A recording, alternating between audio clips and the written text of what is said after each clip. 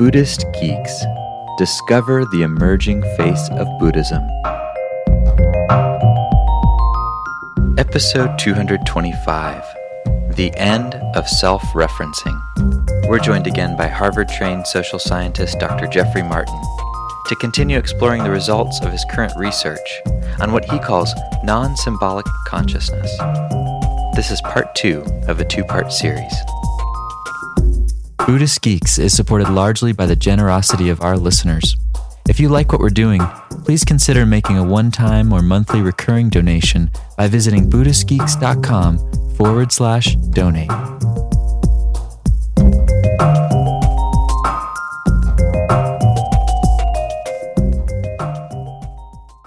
Almost every Buddhist tradition has different maps of their own to kind of describe a process that one might go through as they're waking up or as they're moving towards what you're calling non-symbolic consciousness. Could you say, from this more universal model that's based on cognitive psychology and based on longitudinal research, what are some of the core features of that process that you've started to see being revealed in the data? Right, that's the key question. That's just the fantastic question. And it's been, I would say, really mind-blowing to watch that data be collected and unfold and see just how much it really does change. So you are so right about maps. You know, our experience has been that even within narrow subsets of traditions, the experts in those narrow subsets of a tradition don't agree on their own maps. And so you've got all of these maps and you've got all of these different ideas out there involving this stuff. And our process really sidestepped all of that. So, for instance, when we sit down with someone for an interview, usually we begin by asking them to just sort of give us a little bit of their history and tell us, what brought us up to this moment where we're sitting down and talking. And we use that for a couple of things. We use it to synchronize language because everybody has different language associated with this. So, we use the term non-symbolic consciousness, not necessarily because it's the best description of this, but because it's the description that we found early on in the process that was, not turning off potential research participants. At the very earliest part of this process, we would use a word like experience, and it would turn out that the person that we were talking to just did not like the word experience. And so they would refuse to participate in our research because they just said, you guys don't understand this, I'm not going to waste my time with you. Or we would use consciousness, and the person didn't like consciousness. And we were really struggling in those early days to try to figure out how to communicate. And so one day in a paper from a lady named Suzanne Cook-Reuter, I just sort of stumbled across this word. It was non-symbolic consciousness. And I thought, I'm going to try that. The minute we started using that word, people started coming in and participating in our research. It just didn't turn anybody off. Everybody sort of thought about it for a minute. It sort of fit enough that didn't trigger anything for them, and they were willing to participate. I say that just to sort of bring out the fact that these are very touchy things, these maps and these definitions and these terms. Yes. And really no two people that I found, I don't think, really agree on them if you really, really try to get them to sit down, even sort of within the same tradition, and get really, really nitty-gritty with it. It's very, very interesting. So we actually wound up sidestepping that.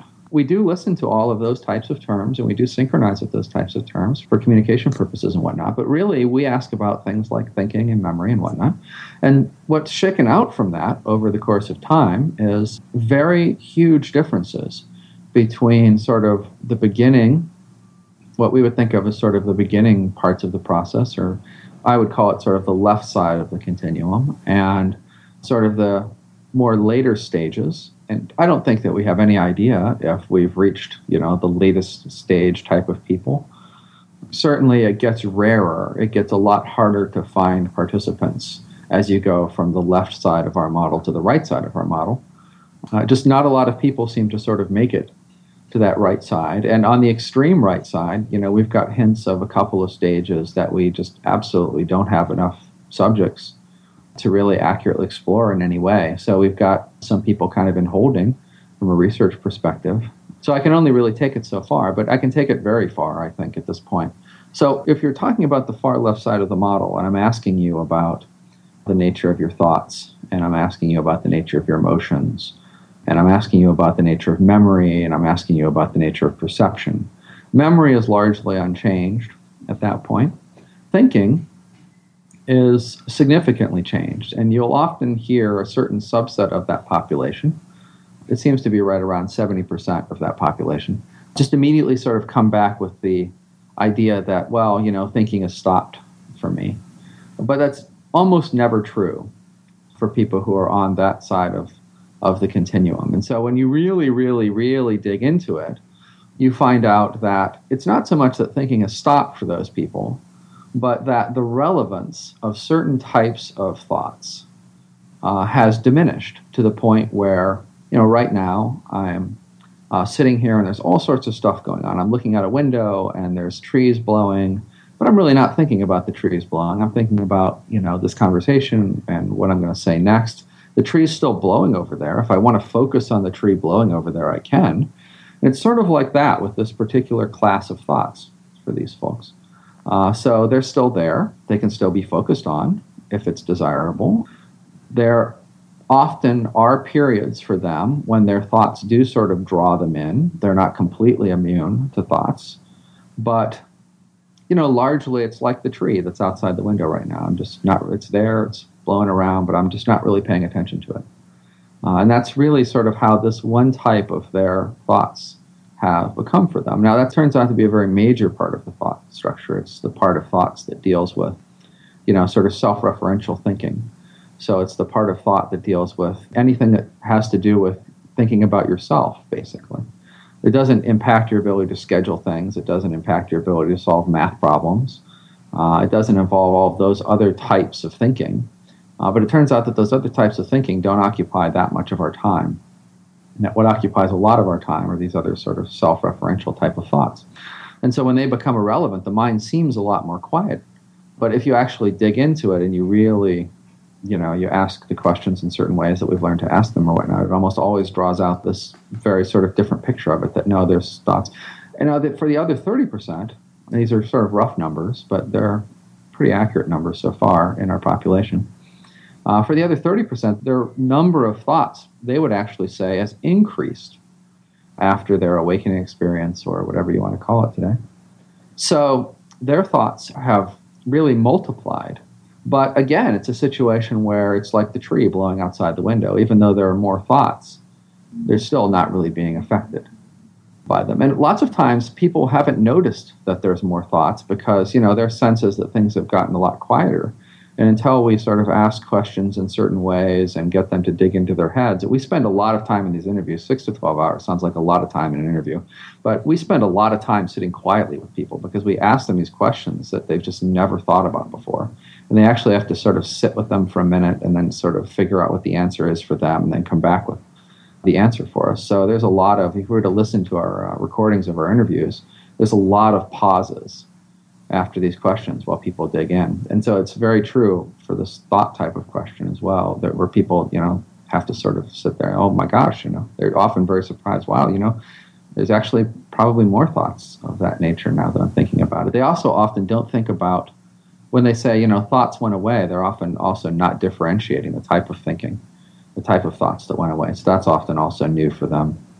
So that's an example of thinking. Now, if we go all the way to the end of the scale, if we were to deal with research participants that seem to be, if this is some sort of progressive scale, if we were to go all the way to the other end of that, at that point, really the thoughts are gone. I mean, no matter how much you try to get people to look for them, they're gone. Now, there's some different ways in how that shows up. For instance, those thoughts can return here and there. There are some people that they return for early in the morning, just after waking for the first 15 minutes or 10 minutes or 5 minutes, whatever it is. There's some that it returns for if they get very sort of hypoglycemic, if they don't eat, if they are sleep deprived, those thoughts can return. So there appears to be an inhibitory mechanism that we're dealing with here.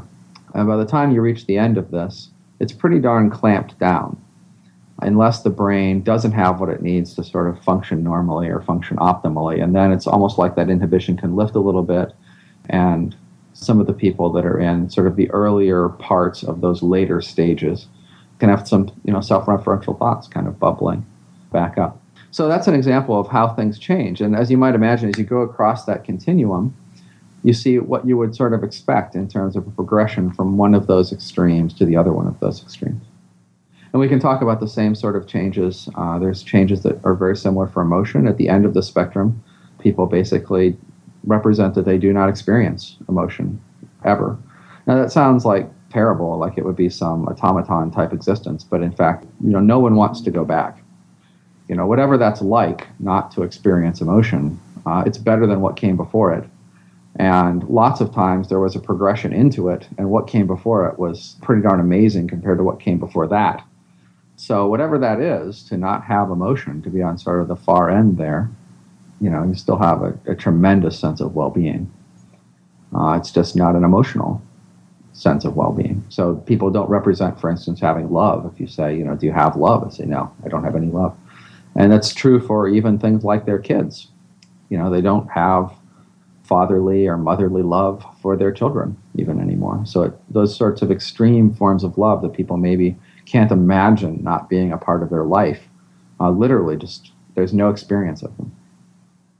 Now, when we measure their body, we do measure sort of the same types of physiological responses that you would measure in people that had emotion. So it's interesting because there does appear to be sort of what you would think of as a measurable emotional response in the body, but there's no experience of it. From the subjective side. From the subjective side. That's really interesting. And I was going to ask, because this is such a fascinating way of talking about a progression. And of course, looking, for instance, in some of the contemplative traditions that I'm familiar with, you have descriptions of things like this. And then on the other hand, almost all the contemplative traditions I'm aware of, they also talk a lot about things like ethics or morality, or how to kind of be in the world in a way that's of benefit to other people.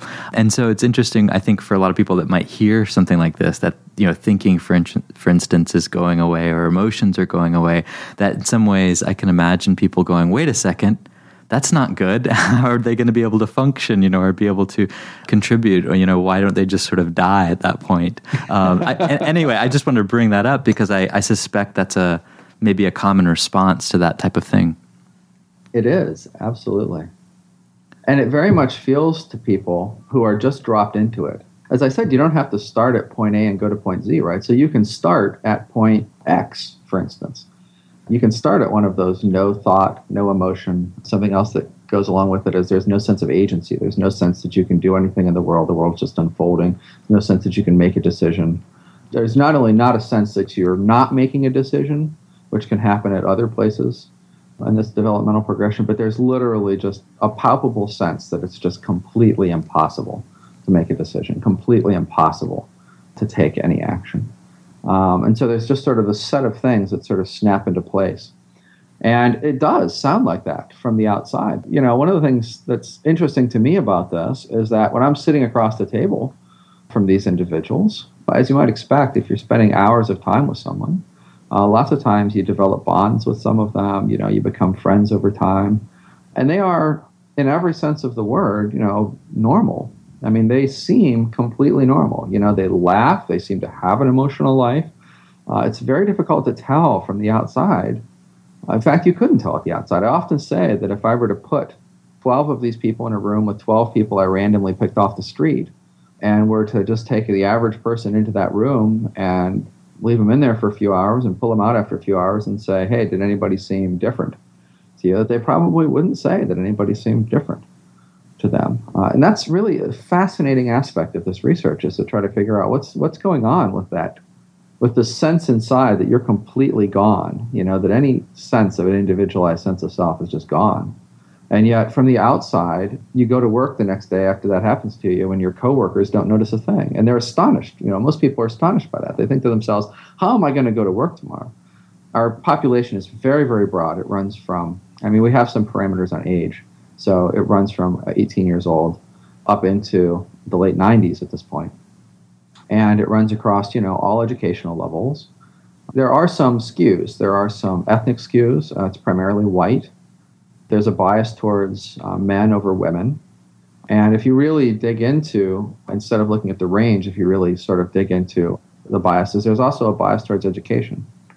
For whatever reason, the people that we find, they usually have a college degree. Lots of times they have a graduate school. degree. In fact, there was one trip that I took across the United. I'm constantly on the road interviewing people. I don't do that so much now. We've just sort of concluded that part of the project, and we're on to the neuroimaging part of the project. But there was a point which I drove across the United States, seeing people, every few hours for interviews. And on that entire trip, I didn't stop and see one person that didn't have a PhD, which is incredible when you think about it. And I didn't find them because they were in the university system. I didn't know that they had a PhD until I sat down with them and was doing sort of background information on their education and stuff. So it does tend to be a more educated sample. Our sample is, almost entirely white, really. That's one of the reasons we're going to Asia. We're about to sort of expand this to Asia to see if, the data holds up in Asian populations as well. So when you think about this, you also think about it socioeconomically, and they really cut across very broadly the socioeconomic spectrum.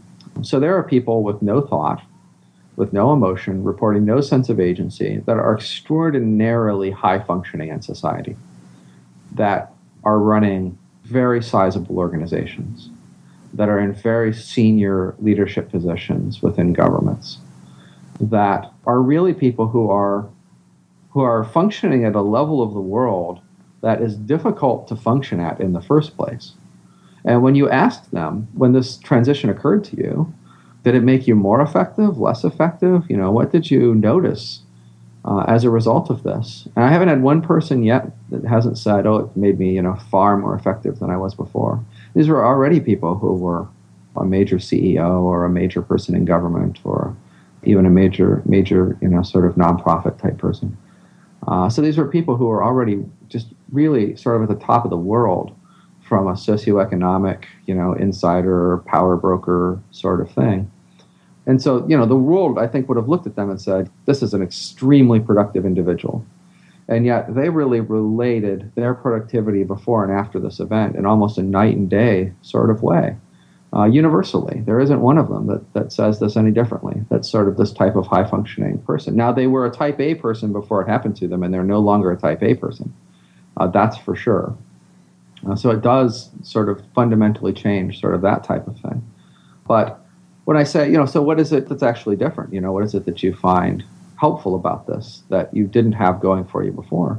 The one thing that everyone mentions, they often feel like they're the only person who's actually in the room that's paying attention to what's going on. And that, everybody else is 30% there or 60% there or 10% there or 2% there, but that they are just 100% in that room. And they'll talk about the fact that even people who have known them for years and who have watched them in these environments, just building out, major organizations or whatever, and who are used to them being brilliant, high-achieving people, will say, geez, in recent years, I have to say the stuff that comes out of your mouth it's unpredictable, but it's even more brilliant than it was before. And that's often the way they represent it feeling from the inside, again, because they don't feel like they have the ability to take any action. Oftentimes they're sort of watching what's coming out of their mouth, just like everybody else in the room is watching what's coming out of their mouth. And so they're lots of times as surprised by sort of the insights that they're offering to the board meeting or whatever it is that they're at as everybody else is. It gives them almost this witness position to watch this whole other level of sort of brilliant comment and observation coming out of their mouth. And they think about, why is that happening? And they come up with the answer that there's just something about the nature of what's changed in them in terms of their ability to just be completely there and to really be paying attention to nuances that they missed prior to that in their lives simply because they weren't, so incredibly present. Yeah, you would think to yourself, why go on living if you don't have thoughts, if you don't feel like you can take action? But the well-being is extraordinary, and there's absolutely no evidence that these people aren't, able to continue on in very high-functioning roles. In fact, oftentimes they'll change roles and try to challenge themselves more and in different ways, basically try to test these new capabilities. It's really kind of interesting. Interesting. I'm wondering, too, about this phase of your research, the phase where you were going around and interviewing people in depth. Were there things, as you started looking at the data, was there one thing or maybe two things in particular that surprised you? Sure. Well, I think it surprised me that people had no sense of agency and emotion and things like that. Those were big surprises. But I think the largest surprise for me was how inconsistent it was across the population. It's kind of one of those things where you start off with sort of a giant list of stuff, like I said earlier, and you just kind of cross them off one thing at a time. But I think in the back of your own mind, just, after you've talked to 10 people, 20 people, 30 people, 40 people, you kind of start to think to yourself, okay, after the first 5 or 10, you kind of have a list narrowed down. You think, okay, well, maybe this will be the list. Then you talk to another 10, and a whole bunch more stuff gets scratched off, and then you think, okay, well, maybe this will be the list. You talk to another 10, and by the time you're on your 50th, 60th, 70th person, what winds up happening is that your list is like 3 items long, and you start thinking about all of the stuff that you left on the cutting room floor back there. The one thing that's common across all of these individuals, and there may only be one thing that's common across all of these individuals, and that is that they all represent some sort of fundamental shift in their sense of self. And I guess I thought, going in, especially, as the initial interviews progressed and people seemed to talk about it in sort of similar ways, and before we were really good at teasing stuff out and using experiments to knock things out that people felt were true and maybe weren't necessarily true about their experience and things like that. I guess, I really felt like there was going to be sort of this big generic list of what it was like to be one of these people. And at the end of that process, I was really just sort of left with only being able to say, well, it seems to be a shift of identity. And it seems to be a shift of identity away from sort of a localizable sense of identity or self to something else. And that something else really depends completely upon where someone is at on that continuum, and it depends completely on what their ideology was coming into that continuum. If they're in the early stages of the continuum, they're still generally very affected by their religious ideology or their spiritual ideology, whatever it was.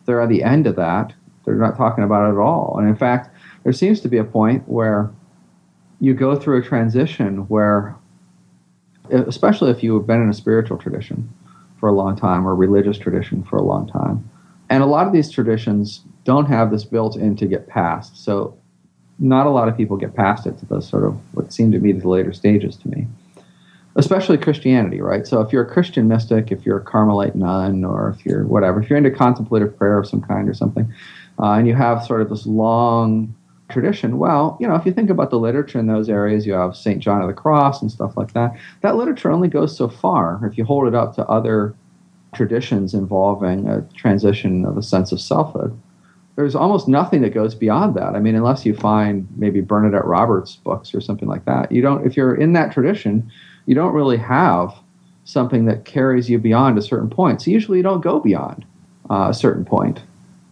And that's what it is to you. You think you're at the end because you're at the end of your literature. And that happens to just about everybody in these various spiritual traditions. There was a fantastic interview that I did with a very late stage person a few months ago. And he used a phrase that I thought really resonated well with me on this. His phrase was, you get what you optimize for. I think that's really, really true across all of these different subjects. If they're coming at it from a certain Buddhist perspective, they get what they optimize for in that tradition. If they're coming at it from a Christian perspective, they get what they optimize for in that tradition. They get as far as that tradition knows to get them. They usually don't get beyond that tradition. If they do get beyond that tradition, they often are going through sort of a major crisis point because they've built up so much, they don't realize it, it seems. They may feel completely like their sense of self is gone. They may really feel like they've made that transition away from having any sense of an individualized self, but then they're in for this very sort of rude awakening that occurs if they try to go beyond the sort of endpoints of their tradition. And when that falls away, when those constructs fall away, it's a whole other invisible piece of the self that seems to fall away with it. And I think really the only way to describe it is that it's traumatic for people. I mean, it's especially if you're coming from like a Christian tradition where you've got Christ and love and whatever else, depending on your Christian tradition, just to pick one.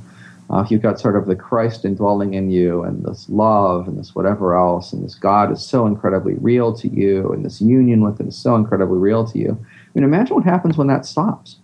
Imagine what happens when that falls away. And there's nothing in your experience, there's nothing in your support systems, there's nothing in the world around you that has any way to inform that. It's very difficult. It's extremely traumatic for people to hit. And then they go through a period of adjustment, and their well-being is off the charts compared to what it was before, like I said. So there's sort of surprising things like this, I think, that I found.